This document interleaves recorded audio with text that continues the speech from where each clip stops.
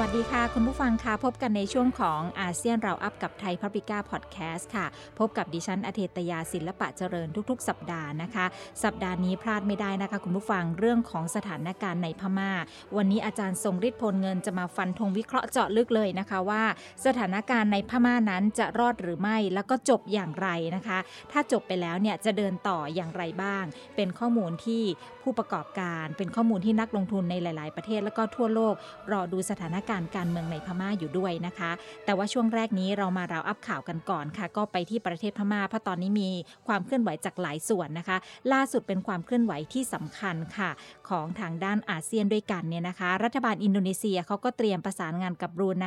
เพื่อให้มีการจัดประชุมอาเซียนระดับผู้นำหารือเกี่ยวกับวิกฤตการณ์ในพม่านะคะ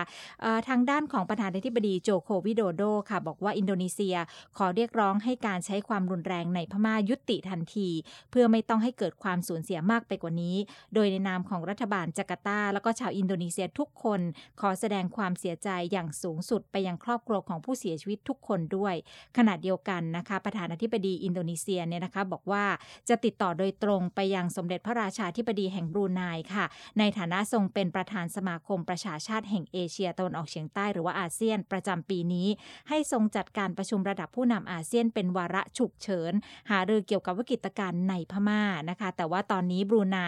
ยังไม่มีปฏิกิริยาอย่างเป็นทางการต่อการเรียกร้องของอินโดนีเซียนะคะซึ่งรัฐมนตรีการต่างประเทศอาเซียนเนี่ยก็หารือผ่านระบบวิดีโอคอลเมื่อต้นเดือนที่ผ่านมาโดยทางด้านของนายวันนาหม่องละวินนะคะซึ่งเป็นรัฐบาลทหารพม่าแต่งตั้งให้ดำรงตำแหน่งรัฐมนตรีต่างประเทศเข้าร่วมการประชุมด้วยนะคะแต่ว่าที่ประชุมยังไม่มีมติใดออกมาอย่างเป็นทางการนะคะระบุเพียงแต่ว่าการขอให้คู่ขัดแย้งร่วมกันหาทางคลี่คลายวิกฤตการณ์อย่างสันติวิธีแล้วก็หลีกเลี่ยงการใช้ความรุนแรงต่อกันโดยมีแต่อินโดนีเซียฟิลิปปินส์มาเลเซียสิงคโปร์ซึ่งเรียกร้องอย่างตรงไปตรงมาค่ะให้รัฐบาลทหารพม่าปล่อยตัวผู้ที่ถูกคุมขังนับตั้งแต่วันยึดอำนาจเมื่อ1 กุมภาพันธ์ที่ผ่านมานะคะเดี๋ยวเราต้องรอดูท่าทีของบรูไนแล้วก็ดู9ประเทศในอาเซียนด้วยนะคะว่าจะเข้าไปมีบทบาทสำคัญในการเจรจาสถานการณ์การเมืองในพม่าได้สำเร็จหรือไม่อย่างไรเรื่องนี้เดี๋ยวมีวิเคราะห์จากอาจารย์ทรงฤทธิ์ด้วยนะคะยังอยู่ที่สถานการณ์ในพม่าค่ะอันนี้เป็นเรื่องของปากท้องแล้วนะคะมีข้อมูลจากโครงการอาหารโลกหรือว่า WFP ค่ะซึ่งเป็นฝ่ายให้ความช่วยเหลือด้านอาหารขององค์การสหประชาชาติบอกว่า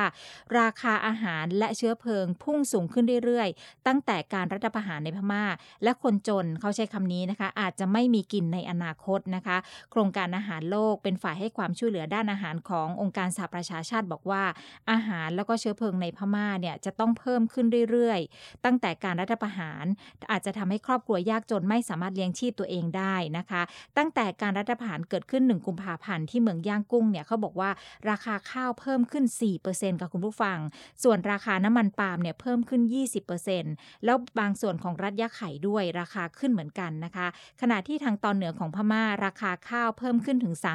35%ราคาน้ำมันปรุงอาหารก็เพิ่มขึ้นเหมือนกันนอกจากนี้ราคาเชื้อเพลิงทั่วประเทศเพิ่มขึ้นสูงถึง 15% สาเหตุที่ราคาอาหารแล้วก็เชื้อเพลิงส่วนใหญ่ขึ้นราคาทางโครงการอาหารโลกบอกว่าเป็นผลมาจากอุตสาหกรรมธนาคารที่ตอนนี้เกือบอยู่ในขั้นอัมพาตทำให้คนพม่าบางส่วนเข้าถึงเงินสดได้ยากขึ้นรวมถึงระบบการทำธุรกรรมทางการเงินของประเทศที่บางทีขัดข้องด้วยซึ่งประธานโครงการอาหารโลกนะคะของพม่าเนี่ยนะคะเขาก็บอกว่าถ้าเกิดหากราคาอาหารยังคงขึ้นต่อไปอาจจะทำให้ครอบครัวที่ยากจนไม่มีเงินพอที่จะซื้ออาหารได้นะคะนี่เป็นสถานการณ์ที่น่าเป็นห่วงในพม่าค่ะเดี๋ยวเราก็จะต้องดูนะคะว่าแนวทางในการช่วยเหลือด้านนี้เนี่ยจะเป็นอย่างไรต่อไปในประเทศที่เป็นคู่มิตรต่างๆด้วยค่ะมาดูเรื่องของเศรษฐกิจการเงินการลงทุนในระดับอาเซียนในภาพรวมนะคะคุณผู้ฟังมีการประชุมของกลต.อาเซียนค่ะเขาก็มีมาตรการที่จะผลักดันมาตรฐานการเงินที่ยั่งยืนร่วมกันนะคะเป็นการประชุมครั้งที่34ในระดับเลขาธิการนะคะซึ่งก็จะมีผู้แทนจากหน่วยงานกำกับดูแลตลาดทุนในอาเซียนธนาคารพัฒนาเอเชียหรือว่า ADB แล้วก็สำนักเลขาธิการอาเซียนเข้าร่วมประชุมกันไปเมื่อ15 มีนาคมที่ผ่านมาที่ประชุมในการ การนี้เห็นชอบต่อแผนงานภายใต้แผนการดำเนินงานในระยะ5ปีรองรับการพัฒนาตลาดทุนอย่างยั่งยืนแล้วก็รับทราบความคืบหน้าข้อริเริ่มเบื้องต้นในเรื่องนี้ด้วยนะคะเพื่อขอรับรองจากที่ประชุมรัฐมนตรีว่าการกระทรวงการคลังอาเซียนครั้งที่25ก็จะมีขึ้นในวันที่30มีนาคมนี้ต่อไปนะคะในส่วนของไทยเราคุณผู้ฟังคุณรื่นฤดีสุวรรณมงคลเลขาธิการสำนักงานคณะกรรมการกำกับหลักทรัพย์แล้วก็ตลาดหลักทรัพย์หรือว่ากลต.นะคะก็นำผู้บริหารกลต.เข้าร่วมประชุมด้วยนะคะผ่านระบบวิดีโอคอนเฟอเรนซ์คอลนะคะโดยมีหน่วยงานกำกับดูแลตลาดทุนของบรูไนเป็นเจ้าภาพหารือทิศทางเชิงนโยบายแล้วก็ผลักดันการดำเนินงานของคณะทำงานต่างๆภายใต้ ACMF ให้สอดคล้องกันแล้วก็นำไปสู่การยกระดับมาตรฐานดึงดูดการลงทุนนะคะประเด็นหลักในการหารือค่ะก็คือร่วมเห็นชอบต่อร่างสุดท้ายของแผนงานภายใต้แผนปฏิบัติการเชื่อมโยงตลาดทุนอาเซียนระหว่างปี 2564 ถึง 2568 นะคะก็จะเป็น Action Plan ที่ค่อนข้างจะยาวเหมือนกันคือตั้งแต่ปี 2021 ปีนี้ถึง 2025 ซึ่งสมาชิกเนี่ยก็จะร่วมกันกำหนดวัตถุประสงค์เชิงกลยุทธ์นะคะประเด็นสำคัญแล้วก็แผนงานในระยะ 5 ปีเพื่อผลักดันตลาดทุนอาเซียนในการฟื้นฟูเศรษฐกิจและการเติบโตอย่างยั่งยืนครอบคลุมทุกภาคส่วนมีความยืดหยุ่นแล้วก็รับมือกับการเปลี่ยนแปลงต่อไปแล้วก็ที่ประชุมยังได้รับทราบความคืบหน้าการดำเนินงานของแผนงานสำคัญเพื่อส่งเสริมให้เกิดการลงทุนเพื่อความยั่งยืนโดยเฉพาะอย่างยิ่งผลักดันให้เกิดการจัดทำมาตรฐานแล้วก็เกณฑ์การจัดหมวดหมู่ด้านการเงินที่ยั่งยืนของอาเซียนนะคะอันนี้ก็เป็นประเด็นที่เขาคุยกันนะคะนอกเหนือจากนี้แล้วนะคะก็จะมีการนำเสนอใน2ประเด็นเบื้องต้นข้างบนนี้แล้วเขาก็มีการขอรับการรองรับจากที่ประชุมนะคะรัฐมนตรีว่าการกระทรวงการคลังอาเซียนครั้งที่25ที่จะมีขึ้นในวันที่30มีนาคมนี้ต่อไปด้วยนอกจากนี้นะคะที่ประชุมยังร่วมแสดงความเห็นในเรื่องของหลักเกณฑ์แล้วก็การกำกับดูแลการเงินที่ยั่งยืนทางด้านการเปิดเผยข้อมูลของบริษัทนะคะการสนับสนุนให้ธุรกิจจัดการลงทุนนำปัจจัยด้าน ESG มาเป็นส่วนหนึ่งในการพิจารณานโยบายการลงทุนการจัดการกรณีผู้ออกตราสารบิดเบือนความจริงเกี่ยวกับประเด็นด้านสิ่งแวดล้อมแล้วก็จัดอันดับคุณภาพด้าน ESG โดยการพัฒนาประเด็นนี้ด้วยนะคะก็จะมีผู้ที่เกี่ยวข้องที่มาดูแลมาตรฐานตรงนี้เนี่ยเขาเข้ามาให้ข้อมูลอย่างต่อเนื่องด้วยนะคะอันนี้ก็เป็นประเด็นสำคัญที่มีการประชุมกลต.ของอาเซียนนะคะก็เดี๋ยวจะรองรับนะคะเรื่องของผลประชุมทั้งหมดในวันที่30มีนาคม2564นี้ค่ะปิดท้ายกันที่ตัวเลขของอังถักนะคะมีการออกมาทำนายเศรษฐกิจโลกว่าจะเติบโตประมาณ 4.7% ในปีนี้เป็นรายงานของการประชุมสหประชาชาติว่าด้วยการค้าและการพัฒนาหรือว่าอังถักนะคะเผยแพร่เมื่อสัปดาห์ที่ผ่านมาบอกว่าตอนนี้เศรษฐกิจทั่วโลกจะขยายตัว 4.7% ในปีนี้จากปัจจัยหลักการฟื้นตัวแข็งแกร่งนะคะเกินคาดของเศรษฐกิจในอเมริกานะคะก็ตรงนี้เองเนี่ยเขาก็บอกว่าการฟื้นตัวของเศรษฐกิจโลกเนี่ยจะเริ่มตั้งแต่ช่วงไตรมาส 3ของปีที่ผ่านมาแล้วก็คาดว่าจะดำเนินการต่อไปตลอดปี64นี้ถึงแม้ว่าจะมีความไม่แน่นอนที่ไม่อาจจะทำนายได้เยอะมากๆนะคะแต่ว่าช่วงต้นเดือนนี้ค่ะทางด้านของ OECD ก็คือองค์การเพื่อความร่วมมือและการพัฒนาทางเศรษฐกิจเนี่ยเขาปรับขึ้นคาดการอัตราการเติบโตของเศรษฐกิจโลกเหมือนกันจาก 4.2% เป็น 5.6% นะคะแต่ว่ารายงานในของอังถักครั้งนี้เนี่ยพูดถึงเรื่องของโควิด -19 พูดเหมือนกันว่าจะส่งผลกระทบต่อเศรษฐกิจโลกอย่างยาวนานรัฐบาลประเทศต่างๆต้องสานต่อการสนับสนุนเศรษฐกิจแล้วก็ความเสี่ยงสำคัญต่อแนวโน้มเศรษฐกิจโลกก็คือการกลับคืนสู่มาตรฐานเข้มงวดอย่างผิดทิศทางนะคะอันนี้คือประเด็นที่อังถักเขาทิ้งท้ายไว้ค่ะว่าให้ทั่วโลกนี้ได้ไปพิจารณานโยบายเศรษฐกิจของประเทศต่างๆด้วยนะคะอันนี้เป็นประเด็นที่น่าสนใจนะคะคุณผู้ฟังเพราะโควิดเนี่ยตอนนี้กระทบไปทั่วโลกเลยโดยเฉพาะในเรื่องของการค้าการท่องเที่ยวแล้วก็การลงทุนค่ะเอาละค่ะตอนนี้จะพาคุณผู้ฟังไปเจาะลึกในประเทศพม่านะคะกับผู้เชี่ยวชาญด้านประเทศอาเซียนอาจารย์ทรงฤทธิ์พลเงินค่ะไปดูกันว่าพม่ารอดหรือไม่แล้วก็จะจบอย่างไรค่ะสวัสดีค่ะอาจารย์ทรงฤทธิ์ค่ะครับสวัสดีครับคุณน้องค่ะอาจารย์คะวันนี้มาประเมินสถานการณ์ในเมียนมานะคะซึ่งก็ดูเหมือนจะรุนแรงขึ้นทุกวันเลยนะคะโดยเฉพาะเรื่องของการปราบผู้ชุมนุมเนี่ยค่ะอาจารย์คงต้องอัปเดตสถานการณ์ณล่าสุดนี้ก่อนว่าเรื่องของอินเทอร์เน็ตเรื่องของระบบการสื่อสารที่ถูกตัดขาดไปแล้วก็ล่าสุดนี้ความเคลื่อนไหวเป็นยังไงบ้างคะอาจารย์ก็ถ้าเราดูแนวโน้มนะฮะกองทัพเนี่ยเขาก็คงไม่ยอมที่จะการ ประท้วงที่ขยายไปทั่วประเทศนะฮะเขาก็เลยต้องใช้มาตรการขั้นเด็ดขาดก็คือสกัดในทุกทิศทุกทางที่สามารถจะกระทำได้นะฮะแล้วก็ที่ในกระแสแบบนี้นะครับสิ่งที่เราต้องพิจารณาต่อไปเนี่ยก็คือว่าถ้าเรามองจากตรงจุดนี้คือกองทัพเขาไม่ยอมนะฮะแต่ทีนี้ถ้าเรามองอีกในแง่หนึ่งก็คือว่าทำไมกองทัพถึงไม่ยอมทุกคนอาจจะมองว่ากองทัพเนี่ยเขาอยู่นอกอำนาจอะไรอย่างนี้นะฮะเอาเข้าจริงเนี่ยกองทัพเขาไม่เคยปล่อยมือจากการเมืองตั้งแต่ปี 1962 มาแล้วนั่นหมายความว่า50 กว่าปีมานี้เนี่ยกองทัพไม่เคยลามือจากการเมืองนะครับประจักษ์พยานที่ชัดเจนที่สุดก็คือรัฐธรรมนูญนะฮะรัฐธรรมนูญเนี่ยทำไมปกติถ้าเราเห็นการรัฐประหารการอะไรส่วนใหญ่แล้วเนี่ยเขาก็จะมีการฉีกรัฐธรรมนูญทิ้งใช่ไหมฮะแล้วก็ร่างขึ้นมาใหม่แต่ทีนี้ในกรณีของพม่าเนี่ยเราจะเห็นชัดเจนเลยก็คือว่าสิ่งแรกที่กองทัพออกมาพูดเนี่ยก็คือว่าออกมาปกป้องรัฐธรรมนูญนั่นก็คือสาเหตุสำคัญเพราะว่าอะไรฮะเพราะว่ารัฐธรรมนูญที่เขาปกป้องอยู่ทุกวันนี้มันก็คือรัฐธรรมนูญที่ทหารร่างมาทั้งฉบับนะครับแล้วก็มีการจัดวางสมดุลในอำนาจที่เขาพอที่จะรองรับได้นะครับก็คือถ้าจะพูดง่ายๆก็คือจากที่เคยรัดแน่นในกำมือเนี่ยก็คือแค่คลายมือนะครับคลายออกก็เลยให้มีการเลือกตั้งมีอะไรนะฮะมาเรื่อยๆทุกวันนี้ก็คือเลือกตั้งผ่านมาแล้วตามรัฐธรรมนูญใหม่เนี่ยก็คือ3 ครั้งใช่ไหมฮะครั้งแรกก็คือปี 2010 ซึ่งครั้งแรกนั้นนางองซานซูจีไม่ได้ร่วมนั่นก็เป็นเพราะว่านางองซานซูจีถูกกักบริเวณอยู่ในบ้านนะครับแล้วก็ถึงจะร่วมเนี่ยก็คงเตรียมตัวไม่ทันนะก็เลยกลายเป็นว่าในห่วงเวลานั้นเนี่ยเราจะเห็นว่าการเมืองพม่าไม่มีปัญหาเพราะว่าอะไรเพราะว่ากองทัพจัดสรรไว้ทุกอย่างแล้วนะครับแล้วก็พรรคที่ชนะเลือกตั้งก็เป็นพรรคของกองทัพที่ตั้งขึ้นมาก็คือพรรค USDP นะฮะถ้าจะพูดเป็นแปลเป็นไทยหน่อยนึงก็คือพรรคสมานฉันท์เพื่อการพัฒนาแห่งรัฐนะครับก็ตั้งขึ้นมาเพื่อการนี้โดยตรงแต่ทีนี้ถ้าเราสังเกตนะฮะเลือกตั้งหลังจากเลือกตั้ง 2010 มาถึงปี 2012 เนี่ยก็เลยเปิดให้มีการเลือกตั้งซ่อมเห็นไหมฮะก็คือเขาหาทางที่จะให้นางองซานซูจีเข้ามามีส่วนร่วมในทางการเมืองนางองซานซูจีก็เลยเข้าไปเป็นพรรคฝ่ายค้านนะครับ40 ที่นั่งเศษเนี่ย43 ที่นั่งก็ไปเป็นฝ่ายค้านแต่ทีนี้นางองซานซูจีได้มาร่วมเต็มตัวก็คือเมื่อปี 2015 นั่นแหละฮะก็เป็นจุดเริ่มต้นของชัยชนะที่ถล่มทลายคือถ้าจะพูดในแง่นี้เนี่ยคือถามว่ากองทัพยอมรับได้ไหมเขาก็ยอมรับได้นะครับยอมรับได้เพราะว่าอะไรเพราะว่าในสูตรของการเมืองแล้วคุณอ้อมฮะในพม่านะครับถึงนางองซานซูจีจะชนะเลือกตั้งนะครับกองทัพก็ยังคงอยู่นะครับแล้วก็กองทัพก็ยังคงร่วมรัฐบาลนะครับถึงแม้ว่าพรรคการเมืองจะแพ้แต่กองทัพไม่ได้แพ้นะครับเพราะว่า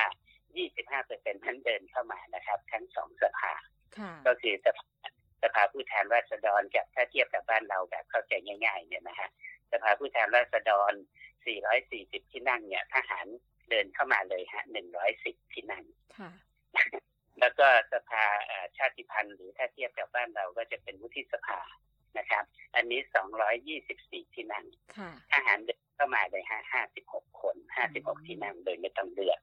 นะครับนี่คือสิ่งที่เขาบัญญัติไว้ในรัฐธรรมนูญชัดเจนมากนะครับก็คือเป็นสูตรที่เขาก็คือยังไงนะฮะก็คือ 25% ต้องเป็นของกองทัพอาจารย์ค่ะแล้วถ้าเราดูสถานการณ์ณวันนี้แล้วเนี่ยนะคะถ้าถามทางออกที่ดีที่สุดและจะให้สถานการณ์สงบเพราะตอนนี้นักลงทุนเองเขาก็รอดูอยู่เหมือนกันส่วนใหญ่ก็ยังไม่มีถอนก็มีแต่ญี่ปุ่นที่ถอนออกไปแล้วก็ทุนใหญ่ๆก็ยังอยู่แต่ไม่มีการลงทุนเพิ่มแน่นอนถ้าสถานการณ์ยังเป็นแบบนี้อาจารย์คะเขาควรจะหาทางออกยังไงคะอาจารย์คือจริงๆการเมืองพม่าเนี่ยที่เขาเดินมาถึงจุดที่มีการเลือกตั้งได้นะครับมันเกิดขึ้นจากการประนีประนอมนะครับก็คือการประนีประนอมหมายความว่าอะไรหมายความว่ากองทัพก็อยู่ในจุดที่ตัวเองยอมรับได้นะครับเพียงแต่ว่าสิ่งที่มันเกิดตอนนี้เนี่ยมันเกิดขึ้นเป็นเพราะว่ามัน มันอยู่ในจุดที่กองทัพยอมรับไม่ได้ยอมรับไม่ได้จากจุดไหนจากจุดที่เขาอ้างขึ้นมานั่นแหละก็คือว่ามีการละเมิดรัฐธรรมนูญนะฮะละเมิดในจุดไหนล่ะละเมิดในจุดที่ว่ามีการตั้งตำแหน่งที่ปรึกษาแห่งรัฐขึ้นมาแล้วก็ทำหน้าที่เหนือกว่าประธานาธิบดีเห็นไหมฮะเขาก็อ้างได้ว่านางองซานซูจีเนี่ยกำลังเลี่ยงรัฐธรรมนูญแม้ว่ารัฐธรรมนูญกำหนดว่าผู้ที่สมรสกับคนต่างชาติไม่สามารถที่จะเป็นประธานาธิบดีได้นะครับมาตรานี้ถ้าจะพูดตรงไปตรงมาก็คือว่ากันไม่ให้นางองซานซูจีเป็นก็ประเด็นมันก็อยู่ตรงนั้นนะครับแต่ทีนี้พอเลือกตั้งครั้งที่2เนี่ยนะครับก็คือปี 2015 แล้วก็ตั้งรัฐบาลปี 2016 ตอนนั้นนางองซานซูจีก็ตั้งตำแหน่งที่ปรึกษาแห่งรัฐนี้ขึ้นมาแล้วก็ทำหน้าที่เหนือกว่าประธานาธิบดีนั่นแหละมันก็เลยเป็นจุดที่ทำให้กองทัพนะฮะผู้นำทหารเนี่ยเขามองว่านี่คือการเลี่ยงรัฐธรรมนูญนะครับแล้วถ้าเขาปล่อยอย่างนี้ไปเรื่อยๆเนี่ยมันก็จะลามไปในส่วนอื่นนะครับไปส่วนอื่นส่วนไหนล่ะก็ส่วนในเรื่องของการแก้ไขรัฐธรรมนูญในมาตราอื่นมาด้วยสัดส่วนการโหวตการตั้งรัฐบาลอะไรการแก้รัฐธรรมนูญคือปัญหามันก็จะลุกลามไปถึงนู่นนะฮะสัดส่วน 25% ของเขานะครับหรืออาจจะไม่ถึงขนาดว่าไปจำกัดพื้นที่ 25% นั้นนะครับเพียงแต่ว่าเปลี่ยนสัดส่วนของการโหวตจากที่เกินกว่า 75% ถ้าจะแก้รัฐธรรมนูญถ้าเปลี่ยนมาเป็นว่าเอาแค่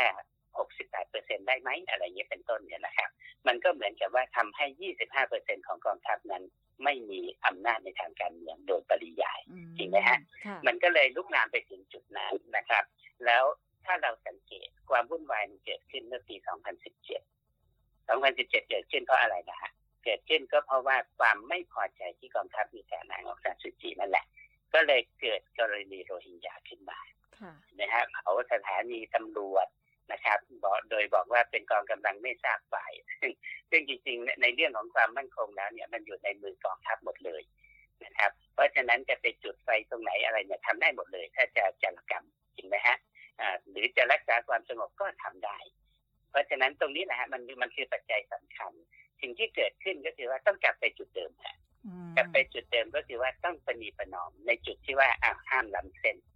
นะครับห้ามล้ำเส้นในช่วงนี้นะครับต้องทอดเวลาให้มันยาวกว่านี้นะครับมันก็กลายเป็นว่าแล้วทหารเนี่ยเขาก็ออกมาเตือนนะฮะตั้งแต่โควิดระบาดแล้วนะครับว่าเลื่อนเลือกตั้งได้ไหมนะครับพอเลื่อนเลือกตั้งไม่ได้ยิ่งผลเลือกตั้งออกมาเนี่ยพรรคของกองทัพเนี่ยได้น้อยลงไปอีกมันก็ยิ่งเป็นความชอบธรรมที่กองทัพจะหาเรื่องถ้าจะพูดจะง่ายนะฮะก็คือหาเรื่องที่จะเล่นงานนั่นแหละก็คือจะเอาอำนาจฉันคืนเพียงแต่ว่าเพราะฉะนั้นสิ่งที่ต้องพิจารณาก็คือว่าถ้าจะกลับให้ไปเหมือนเดิมเนี่ยก็ต้องกลับไปสู่จุดที่ประนีประนอมที่อยู่ด้วยกันได้นะครับอย่าล้ำเส้นอย่าไปแตะต้องตรงนั้นอย่าไปแตะต้องตรงนี้แล้วไปมุ่งเน้นอะไรฮะมุ่งเน้นพัฒนาทางเศรษฐกิจของประเทศคือคนพม่าเนี่ยเขาอยู่ในห่วง5 ปีที่ผ่านมาเนี่ยเขาอยู่อย่างสบายใจในแง่ของเศรษฐกิจนะครับมีโอกาสมีอะไรเนี่ยการลงทุนเนี่ยก็หลั่งไหลเข้าไปเยอะมากนะฮะ5 ปีที่ผ่านเนี่ยเยอะจริงๆเพราะฉะนั้นตรงจุดนี้แหละมันก็เลยทำให้คนรู้สึกว่าเมื่อกองทัพออกมาเนี่ยเขาลำบากขึ้นแต่เราสังเกตดูสิฮะก็คือว่าแม้กระทั่งในส่วนของประชาชนพม่าเองเนี่ยก็ไม่ได้หมายความว่าทุกคนอยากจะลงถนนนะก็มีแต่คนรุ่นใหม่คนอะไรที่ออกมาถือป้ายแต่ที่น่ากลัวนะฮะก็คือว่ามันมีกระแสที่เรียนแบบกันจากข้างนอกจากฮ่องกงชู3 นิ้วอะไรสารพัดเนี่ยนะฮะมันกลายเป็นว่ามันเอามาทำให้เกิดความสับสนวุ่นวายขึ้นโดยซ้ำไปนะฮะแต่เนื้อแท้ของมันจริงๆแล้วการเมืองพม่าเนี่ยเราต้องยอมรับนะฮะว่ามันไม่ใช่ประชาธิปไตย 100% แต่มันเป็นประชาธิปไตยที่ประนีประนอมกันอยู่นะครับถ้ามันเกิดการล้ำเส้นเมื่อไหร่มันก็เกิดกรณีที่กองทัพเอาอำนาจคืนแต่เขาไม่ได้บอกว่าเขาไปฉีกรัฐธรรมนูญใช่ไหมฮะแล้วเขาก็ยังสัญญาด้วยซ้ำว่า1 ปีนะเลือกตั้ง1 ปีเลือกตั้งก็หมายความว่าเหมือนกับว่าเป็นการเตรียมตัวเพื่อที่จะให้ตัวเองกลับมาในทางการเมืองอีกครั้งหนึ่งคำว่าล้ำเส้นที่อาจารย์บอกนี่หมายถึงรวมไปถึงท่าทีของนางองซานซูจีด้วยไหมคะว่าที่ผ่านมานี่ก็ดูเหมือนจะใช้คำนี้ได้ไหมคะสำหรับบทบาทของนางองซานซูจีคะอาจารย์ ก็คือในส่วนนางองซานซูจีเนี่ยนะฮะก็คืออาจจะหลงลืมไปนะครับก็คือจริงๆก็ถ้าจะพูดภาษาแบบบ้านเราก็คือเลี่ยงรัฐธรรมนูญจริงๆนะครับเพราะว่าประชุมอาเซียนซัมมิตประชุมเดินทางไปอะไรสารพัดเนี่ยเป็นที่ปรึกษาแห่งรัฐหมดเลยแล้วประธานาธิบดีทำหน้าที่อะไรในสายตาทหารเขาก็เห็นว่านี่คือการเลี่ยงรัฐธรรมนูญนะแล้วคุณเลี่ยงอย่างนี้แล้วต่อไปเนี่ยคุณต้องไปเลี่ยงมาตราอื่นด้วยไหมเห็นไหมฮะมันเขาก็จะเริ่มเห็นแล้วว่านี่กำลังท้าทายเขานะครับมันก็เลยไปจุดที่ว่าพอล้ำเส้นตรงนี้ฮะคุณอ้อมมันก็เลยนำไปสู่ประเด็นที่มันเกิดขึ้นตอนนี้เหตุการณ์ที่เกิดขึ้นตอนนี้นะครับแต่ถ้าเราสังเกตนะครับทหารเขาไม่ได้ประกาศเหมือนเมื่อปี 1990 นะปี 1990 เนี่ยนางองซานซูจีก็ชนะนะครับเพียงแต่ว่าทหารตอนนั้นเขาไม่สนใจใครก็ไม่สนใจใครแล้วเขาก็ประกาศในการเลือกตั้งเป็นโมฆะแล้วก็ประกาศแผนรถแมพ7 ขั้นตอนเชื่อไหมฮะใช้เวลา20 ปีฮะในห่วงเวลานั้นกว่าจะมีรัฐธรรมนูญนึกดูนะครับเขาใช้เวลานานขนาดนั้นแต่ครั้งนี้เนี่ยถือว่าเขาประนีประนอมเพราะอะไรฮะเพราะทหารกองทัพทุกวันเนี่ยเขาอยู่กันอย่างสุขสบายอยู่กันอย่างร่ำรวยนะฮะมีผลประโยชน์ทางเศรษฐกิจอะไรเนี่ยคือตรงนั้นเนี่ยกองทัพไม่แตะต้องสังเกตดูสิฮะเขาไม่ได้แตะต้องเรื่องการท่องเที่ยวไม่แตะต้องเรื่องการค้าไม่ปิดบริษัทอะไรเลยนะครับมีแต่ข้างนอกประกาศปิดเขาจริงไหมฮะนั่นแหละถ้าเราถึงจุดตรงนี้นะครับวิธีที่ต้องประนีประนอมก็คือว่าในทางการเมืองมันไม่มีใครที่จะได้ทั้งร้อยจริงนะฮะพอมันไม่ได้ทั้งร้อยแล้วเนี่ยคืออาเซียนพอมันเป็นอย่างนี้แล้วสิ่งที่ต้องพิจารณาต่อไปคืออะไรก็คือว่าทำอย่างไรมันจะได้สงบเร็วที่สุดนะครับมันก็มาถึงจุดที่ว่าเมื่อกองทัพประกาศว่าจะเลือกตั้งใน1 ปีใช่ไหมเอาถอยกันคนละก้าวได้ไหมล่ะ6 เดือนสมมติว่าผมเสนออย่างนี้ล่ะ6 เดือนนางองซานซูจีเสนอ6 เดือนนะครับได้ไหมกองทัพโอเคแต่ว่ากกตเนี่ยตั้งร่วมกันนะมอนิเตอร์เลือกตั้งร่วมกันนะอะไรอย่างนี้เป็นต้นนี่นะครับเพราะที่ผ่านมาเนี่ยกกตคณะกรรมการการเลือกตั้งแห่งชาติเนี่ยแห่งสหภาพเนี่ยตั้งโดยนางองซานซูจีนะครับกองทัพเขาก็เห็นไหมฮะเขาก็อ้างได้ใช่ไหมว่าเห็นไหมมีคะแนนที่ไม่ชอบมาพากลตั้งแต่9 ล้านคะแนนนะครับในหลายพื้นที่มีการโยกการลงคะแนนตรงนั้นตรงนี้ซึ่งมันพิสูจน์ไม่ได้อยู่แล้วเพราะว่าอะไรกองทัพก็อ้างตรงนี้ใช่ไหมฮะพอเขาอ้างตรงนี้เสร็จปุ๊บกกตไม่รับเรื่องบอกว่าไม่มีมันก็ไปเข้าอีหลอบของทหารอีกก็เพราะว่าอะไรก็ไม่มีสิเพราะกกตเนี่ยองซานซูจีตั้งเห็นไหมฮะมันก็วนอยู่ตรงนี้ใช่ไหมครับเพราะฉะนั้นสิ่งที่จะแก้ได้เลยเนี่ยก็คือว่าทั้งสองฝ่ายร่วมกันสิครับเช่นการเลือกตั้งไปด้วยกันประนีประนอมกลับไปสู่จุดเดิมก็คือประนีประนอมนะครับก็อย่าล้ำเส้นแค่นั้นเองนะฮะถึงจุดนั้นนะกองทัพก็ยินดีที่จะอยู่นะฮะจริงๆเขายินดีที่จะอยู่แล้วแหละเพราะว่าอะไรถึงยังไงเขาก็ร่วมรัฐบาลอยู่แล้วเพราะอะไรฮะในด้านความมั่นคงเนี่ยฮะคุณอ้อมนะครับด้านความมั่นคงก็คือกระทรวงป้องกันประเทศนะฮะกระทรวงกิจการภายในกระทรวงกิจการชายแดนผู้บัญชาการทหารสูงสุดตั้งนะครับเพราะนั้นก็ร่วมอยู่ในรัฐบาลของนายองซานซูจีนั่นแหละแล้วก็มีรองประธานาธิบดีที่เสนอได้อีก1 ชื่อเห็นไหมครับคือถึงยังไงก็แล้วแต่พรรคทหารจะแพ้แต่กองทัพก็ยังคงอยู่นี่คือประเด็นอาจารย์ค่ะแล้วถ้าเป็นขั้นตอนนี้เนี่ยจะเป็นรูปแบบของการเจรจาทางลับหรือว่าจะต้องออกมาประกาศเพราะว่าตอนนี้เราต้องหยุดสถานการณ์ชุมนุมที่มันรุนแรงขึ้นทุกวันก่อนควรจะทำยังไงคะอาจารย์ใช้กลไกอาเซียนสิครับอาเซียนมีฮอตไลน์เข้าหากันอยู่นะครับระหว่างผู้นำแต่ทีนี้เนี่ยวิธีการของอาเซียนไม่จำเป็นที่จะต้องคุยกันทั้ง10 ประเทศนะครับก็คือมีฉันทานุมัติเลย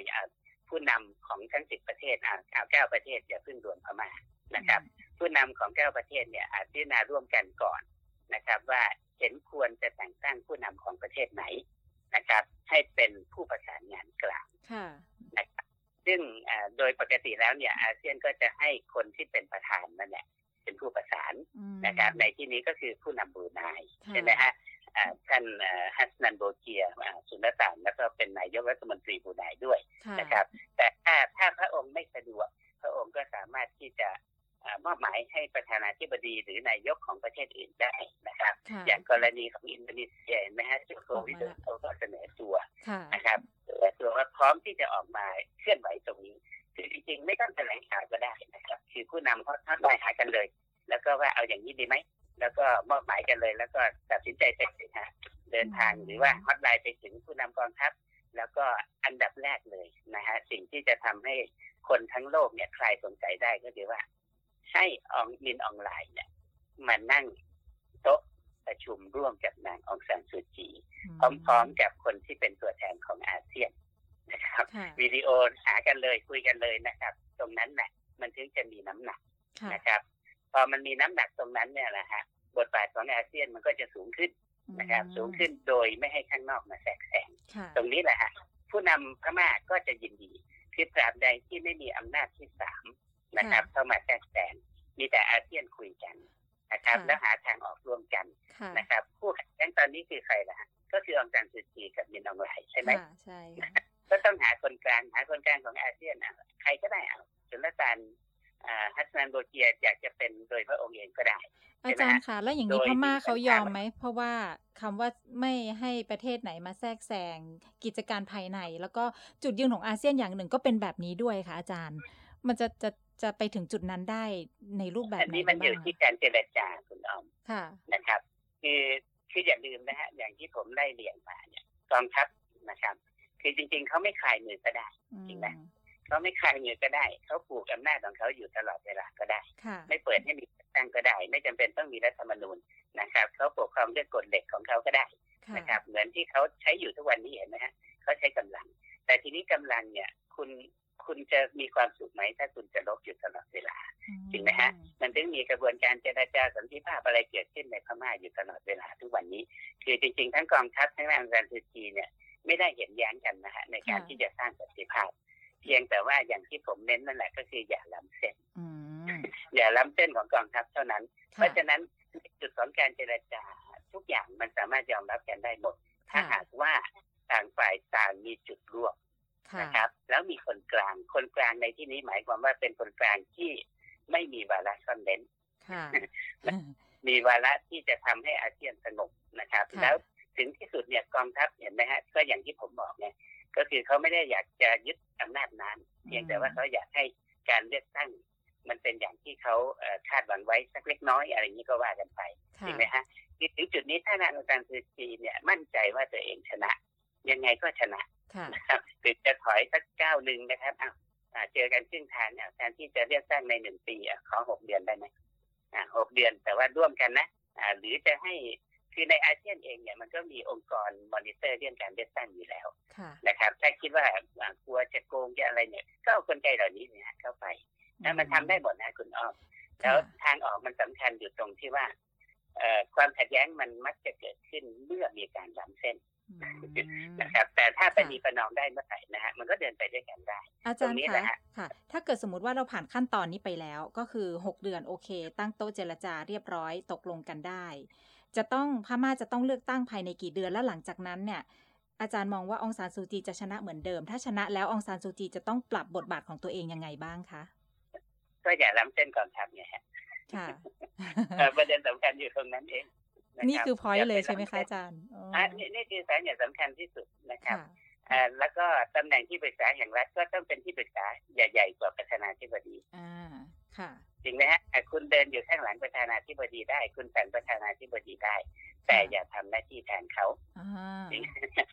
นั่นแหละฮะก็คือทุกวันนี้ก็คือมันเหมือนกับว่าประธานาธิบดีเนี่ยเอาไว้เชิดเล่นเฉยๆนะครับนั่นแหละกองทัพเขาไม่พอใจตรงนั้นพอไม่พอใจตรงนั้นเนี่ยแล้วจะมีประธานาธิบดีไปทำไมจริงไหมครับมันก็เหมือนกับการเลี่ยงรัฐธรรมนูญของเขาอยู่ในตัวตรงนั้นแหละมันคือสาเหตุสำคัญเพราะฉะนั้นถ้าจะเป็นที่ปรึกษาแห่งรัฐก็เป็นจริงๆฮะอย่าเป็นประธานาธิบดีอย่าสูงกว่าประธานาธิบดีแค่นั้นเองนะครับประเด็นมันอยู่ตรงนั้นค่ะอาจารย์ถ้าเกิดเลือกตั้งเนี่ยอาจารย์มองเลยว่ายังไงก็ตามองซานชนะแน่นอนแล้วก็ทหารเขาก็จะต้องยอมรับตรงนี้ให้ได้ใช่ไหมคะอาจารย์ก็แน่นอนนะก็ต้องสร้างจุดที่ทุกฝ่ายยอมรับเนี่ยค่ะประเด็นอยู่ตรงนะฮะทุกฝ่ายยอมรับร่วมกันจากการเลือกตั้งทีนี้ก็คือโปร่งใสกกต.ก็คือร่วมกันตั้งใช่ไหมฮะสมมติว่ามี8 คนตั้งคนละ4ฝ่ายละ4 คนตั้งเลยนะครับถ้ากลัวว่าเลือกตั้ง ไม่บริสุทธิ์ยุติธรรมนะฮะก็ให้อัมเฟลเนี่ยเป็นองค์กรมอนิเตอร์เลือกตั้งของอาเซียนอยู่แล้วนะฮะก็ให้เข้าไปดีฮะหรือถ้าสากลอยากจะเข้าไปดูEU อยากมาUN อยากจะส่งผู้แทนเข้ามาดูก็เปิดดีฮะตรงนี้มันทำได้หมดนะคุณอ้อมคือกลไกเหล่านี้ถ้ามันโปร่งใสสักอย่างนะครับแล้วก็เป็นจุดที่ทุกคนยอมรับร่วมกันได้มันก็ย่อมไปสู่จุดที่จะแก้ไขปัญหาร่วมกันได้เสมอนะครับก็อย่างที่ผมบอกตั้งแต่ต้นนะฮะการเมืองในพม่าเนี่ยที่มันเดินมาได้เนี่ยเพราะการประนีประนอมเพราะฉะนั้นการที่จะแก้ไขปัญหาที่เป็นอยู่ตอนนี้ก็ต้องประนีประนอมเท่านั้นนะครับถ้ายื่นคำขาดข้อหากันเราก็จะเห็นอย่างนี้นะฮะก็คือที่แน่ๆก็คือฝ่ายประท้วงเสียชีวิตทุกวันนะฮะเพราะไม่มีปืนนะฮะแล้วที่สำคัญก็คือว่าผมบอกได้อย่างหนึ่งกองทัพพม่าเนี่ยเขาไม่แคร์อยู่ด้านไหนเขาไม่ได้สนใจเพราะว่าเขายึดอำนาจมาตั้งแต่ปี 1962 แล้ว50 กว่าปีที่เขาอยู่ในอำนาจเนี่ยนะครับมันไม่ธรรมดานะครับปีหน้าเนี่ยก็ครบ60 ปีนะคุณอ้อมไม่ธรรมดาในการที่จะอยู่ในอำนาจอย่างยาวนานขนาดนั้นแล้วเขาต่อสู้มานะครับแล้วเขาอยู่กับอำนาจเหล่านี้มาเนี่ยการท้าทายมันก็เลยเป็นอะไรที่เขายอมรับไม่ได้นะครับสิ่งนี้มันจะหายไปได้เนี่ยมันต้องใช้เวลานานหน่อยนึงนะครับต้องทอดเวลาก็คือให้ทหารรุ่นใหม่ที่เป็นประชาธิปไตยเนี่ยโตขึ้นมาเถอะนะครับในรุ่นที่หวงอำนาจบ้าอำนาจเนี่ยก็ปล่อยให้เขาไปตามชราภาพของเขาไปก่อนอะไรอย่างนี้เป็นต้นนะฮะอย่ารีบร้อนถ้าเกิดสมมุติว่าตามขั้นตอนที่อาจารย์บอกเนี่ยนะคะถอยคนละก้าวอยู่รัฐบาลทหารพม่าอยู่6 เดือนแล้วก็มีการเลือกตั้งใหม่พม่าจะรอดแล้วก็จะเดินต่อได้ใช้ระยะเวลานับจากนี้ประมาณเท่าไหร่คะอาจารย์คือถ้าการเมืองนิ่งนะครับการเมืองนิ่งเศรษฐกิจของเขาเนี่ยมันฉุดไม่อยู่แล้วนะครับเพราะพม่าเนี่ยเป็นประเทศที่มีทรัพยากรเยอะนะฮะมีทรัพยากรเยอะแล้วก็ยิ่งถ้าเจรจาหยุดยิงหรือสันติภาพในประเทศของเขาระหว่างพม่ากับชาติพันธุ์ทั้งหลาย15 กลุ่ม20 กลุ่มเนี่ยก็สุดแล้วแต่เนี่ยนะฮะถ้าทุกอย่างมันเดินไปในทิศทางเดียวกันได้เนี่ยนั่นแหละฮะมันคือโอกาสที่เขาจะพัฒนาศักยภาพทางเศรษฐกิจได้ดีมากนะครับอย่าลืมนะฮะอย่างทุกวันนี้เนี่ยขนาด5 ปีที่ผ่านมานะฮะสัมปทานแก๊สกับน้ำมันเนี่ย154สัมปทานคุณอ้อมนะเขื่อนอีกนะฮะเขื่อนอีก24 โครงการแล้วมีโรงงานอุตสาหกรรมแห่เข้าไปในช่วง5 ปีที่ผ่านมาเนี่ย 1,200 กว่าโรงงานนะครับแล้วในเรื่องของการคมนาคมขนส่งอีกนะฮะไอ้พวกสัมปทานขนาดใหญ่60 กว่าโครงการนะฮะแล้วสิ่งที่กำลังบูมมากในพม่าตอนนี้คือภาคอสังหาริมทรัพย์นะฮะมีบริษัทต่างชาติเข้าไป 60-70 แห่งนะครับแล้วก็เหมืองแร่อีกเยอะแยะมากมายฮะไอ้นี่แหละมันคือเสน่ห์นะฮะมันเป็นปัจจัยที่จะดึงดูดทุนเข้าไปได้เสมอพอมันดึงเข้าไปนั่นนะฮะมันก็จะทำให้ชีวิตคนพม่าเนี่ยดีขึ้นเห็นไหมฮะหรือแม้กระทั่งทุกวันนี้ประมงบ้านเราเป็นยังไงฮะเราเรือล้นนะฮะเรือประมงเราล้นนะแต่ทรัพยากรเราไม่มีนะครับเรือ500 ลำของไทยทุกวันนี้เนี่ยได้สัมปทานที่ทะเลอันดามันของพม่าเห็นไหมฮะทุกแห่งเนี่ยนะครับถ้ามันเข้ารูปเข้ารอยผมตั้งโจทย์อย่างนี้เลยนะครับมันมีอยู่อันหนึ่งถ้าพูดถึงการประมงเนี่ยนางซันซูจีพูดเลยนะฮะก่อนหน้านี้ว่าปี 2020 ซึ่งผ่านมาแล้วจะยกเลิกสัมปทานประมงทางทะเลของเอกชนต่างประเทศทั้งหมดนะครับแล้วเปลี่ยนเป็นการลงทุนที่ไปตั้งในพม่าแทนเห็นไหมฮะโรงงานปลากระป๋องโรงงานแช่แข็งอะไรสารพัดที่เป็นซีฟู้ดก็จะไปอยู่ที่นั่นลองนึกดูนะฮะนั่นคือการสร้างงานการสร้างงานประเทศไทยก็ไม่ต้องรับแรงงานทะลักเข้ามาอีกแล้วอะไรอย่างนี้เป็นต้นซึ่งเรานั่นแหละจะลำบากอาจารย์แล้วตอนนี้นักลงทุนทั้งไทยแล้วก็ทุนใหญ่ในต่างประเทศเนี่ยขวัญนี้ดีฟอร์กระเจิดกระเจิงไปหรือยังคะอาจารย์หรือว่าเขาก็ยังรอดูอยู่คะอาจารย์เขาไม่ได้มีมาตรการที่จะสกัดกั้นเรื่องเศรษฐกิจอยู่แล้วเขาไม่แตะนโยบายเศรษฐกิจไม่แตะอยู่แล้วนะไม่แตะอยู่แล้วมีแต่เปิดนะครับเพราะฉะนั้นสิ่งที่เราต้องมองตอนนี้ก็คือมองการเมืองนะครับมองการเมืองเป็นหลักก็คือพม่าถ้าการเมืองนิ่งแบบไหนล่ะนิ่งก็คือต้องประนีประนอมพอนิ่งแล้วโดยการประนีประนอมนั่นนะฮะเศรษฐกิจมันก็ไปนะครับคือขอให้การเมืองนิ่งเท่านั้นนะคะ เพราะว่าพอการเมืองนิ่งเสร็จปุ๊บกฎหมายอะไรต่างๆเนี่ยมันออกมาได้หมดเลยนะครับในทางการเมืองของพม่าจุดสำคัญนะครับณวันนี้ก็คือว่าอาเซียนต้องมีผู้ประสานงานกลางครับโดยเป็นผู้ประสานงานเนี่ยอย่าเอาระดับล่างนะฮะเอาระดับผู้นำประเทศนะครับไปเจรจาเลยนะครับอาจจะตั้งองค์สุลต่านโบเกียก็ได้นะครับหรือถ้าโบเกียไม่อยากจะเป็นนะฮะก็อาจจะตั้งโจโควีก็ได้อะไรเงี้ยนะครับก็สุดแล้วแต่แล้วก็มีองค์ประกอบของอาเซียนนะฮะไปเลยนะฮะก็คือมอบหมายกันไปแล้วก็ให้ฉันถามอนุมัติกันไปเลยนะครับว่าทางออกอย่างนี้นะครับนั่นแหละฮะทุกอย่างมันสามารถที่จะหาจุดร่วมได้เสมอสำคัญที่สุดก็คืออย่างที่ผมบอกการเมืองพม่ามันอยู่ได้ด้วยการประนีประนอมได้ค่ะอาจารย์วันนี้ขอบพระคุณมากๆเลยนะคะอาจารย์ชัดเจนมากเลยค่ะความยินดีครับขอบคุณค่ะสวัสดีค่ะค่ะอาจารย์ทรงฤทธิ์พลเงินนะคะผู้เชี่ยวชาญด้านประเทศอาเซียนค่ะอาจารย์บอกชัดเจนเลยนะคะว่าการเมืองพม่าจะจบในตอนนี้ต้องใช้วิธีการประนีประนอมเท่านั้นนะคะถอยกันคนละก้าวค่ะการเจรจาที่จะเกิดขึ้นจะต้องใช้กลไกในอาเซียนของ9ประเทศเข้าร่วมเจรจาด้วยที่อาจารย์บอกว่าถอยคนละก้าวนี้อาจจะเป็นรูปแบบนี้ค่ะก็คือรัฐบาลทหารพม่าอยู่6เดือนหลังจากนั้นมีการตั้งกกต.ร่วมกันในการที่จะเลือกตั้งนะคะมีการตั้งโต๊ะที่จะคุยกันแล้วก็บอกให้ประชาชนได้รับทราบแล้วก็ยุติความรุนแรงที่เกิดขึ้นนะคะโดยเฉพาะการเจรจาของมินอองไลน์กับนางองซานซูจีนะคะอันนี้คือทางออกที่ดีที่สุดนะคะหลังจากที่มีการเลือกตั้งแล้วนะคะทุกฝ่ายจะต้องยอมรับผลการเลือกตั้งถ้านางองซานซูจีชนะอันนี้สำคัญค่ะจะต้องปรับบทบาทตัวเองอย่าทำหน้าที่แทนประธานาธิบดีแล้วก็อย่าล้ำเส้นในหลายๆเรื่องอันนี้เป็นสิ่งที่อาจารย์เน้นย้ำนะคะอันนี้เป็นประเด็นที่น่าสนใจค่ะส่วนเรื่องของการลงทุนนะคะคุณผู้ฟังการลงทุนณตอนนี้นะคะทางรัฐบาลทหารพม่าเขาก็ไม่ได้ไปแตะเรื่องนโยบายไม่ได้ไปเปลี่ยนเรื่องนโยบายทางเศรษฐกิจหรือว่าการลงทุนแต่อย่างใดเพราะฉะนั้นนักลงทุนยังคงอยู่ในพม่าต่อไป